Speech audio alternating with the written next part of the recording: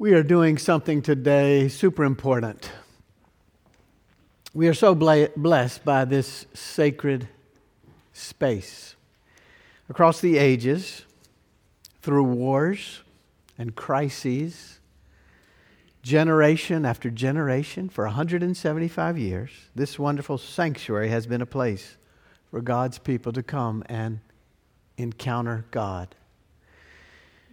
People have come for weekly worship into this space to sing and to pray, to listen to sacred music and sermons and scripture, to sense God's Spirit, to recommit life to trusting God and serving God. People have come for baptisms, for the Lord's Supper. People have come for weddings. People have come for Christmas and Easter. People have come for funerals and special services for Sunday after Sunday. 175 years. Psalm 150 says it so well. Praise God in His sanctuary. In fact, the Psalm says 12 times in the imperative, praise God. The Lord is the one to be praised, not the sanctuary. The Lord is the one to be praised. Praise the Lord. Why? And it says it in that psalm. The Lord is the one who reigns. The Lord who gives life. The Lord who does mighty deeds. The Lord who creates all and sustains all. The Lord who gives us salvation. And how do we praise God? And it goes on and on about that with everything we have, with instruments, with music, with words, with voices, with our very lives. And then who is to praise God? Who is it that this is for, this sanctuary? We are to praise God with everything we have, with everything that we are. In fact, the Psalm says everything that has breath. Breath, remember, is what comes from God. Breath, perhaps, is our most important possession, because if we have no breath, we have no life. Breath comes from God. With our breath, with everything that has breath, praise God in the sanctuary. The word sanctuary, as Ginger says, means set apart. Apartness. Set apart for sacred use. Set apart for God. Set apart for holiness. Sanctuary means a place where we sense God, where we encounter God. The sanctuary.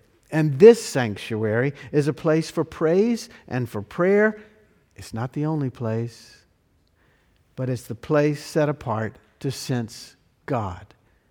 All through the ages, from biblical times to current times, we seek to create sanctuary, places, sacred places to discover God, to encounter God, to experience something special and holy. Indeed, experience the Holy One. We can find this sense of sanctuary all through the Scriptures. Initially, when Jesus first claimed a people, made them God's people, and the people were wandering in the wilderness, when they were being nurtured in their identity as God's people, when they're trying to figure out what God expects of them, the people created a tent of meeting. A tent of meeting. A certain tent would be the sanctuary, where God was thought to be more present. Of course, God is present everywhere, but we have found it helpful all through the Scriptures and all through the ages to set aside certain places where we discover God. It was originally a tent of meeting. And as the story unfolds, that tent of meeting becomes more and more important for God and God's people. Sacred space, more and more helpful to faithful life. So the tent of meeting actually transforms eventually into Solomon's temple.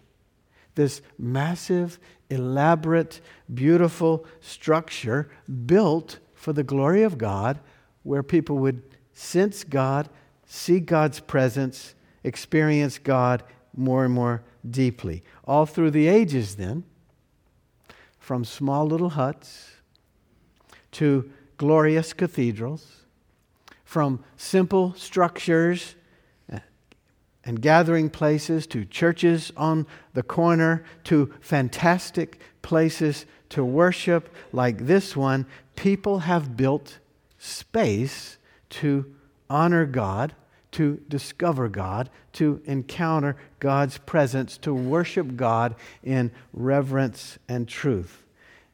And we, who've been so privileged to come into this sacred space as part of our lives, as part of our worship, have certainly discovered something significant about this space that allows us to encounter the living God, a place to hear God's word, to open our vulnerable hearts to God's promises, a place to encounter each other and encourage each other in faithfulness. We find life here with God, not exclusively, but certainly we dedicate this specific space and rededicate it today to the glory of God. So these smells, these beams, these colors, these structures are a means of grace to encounter God.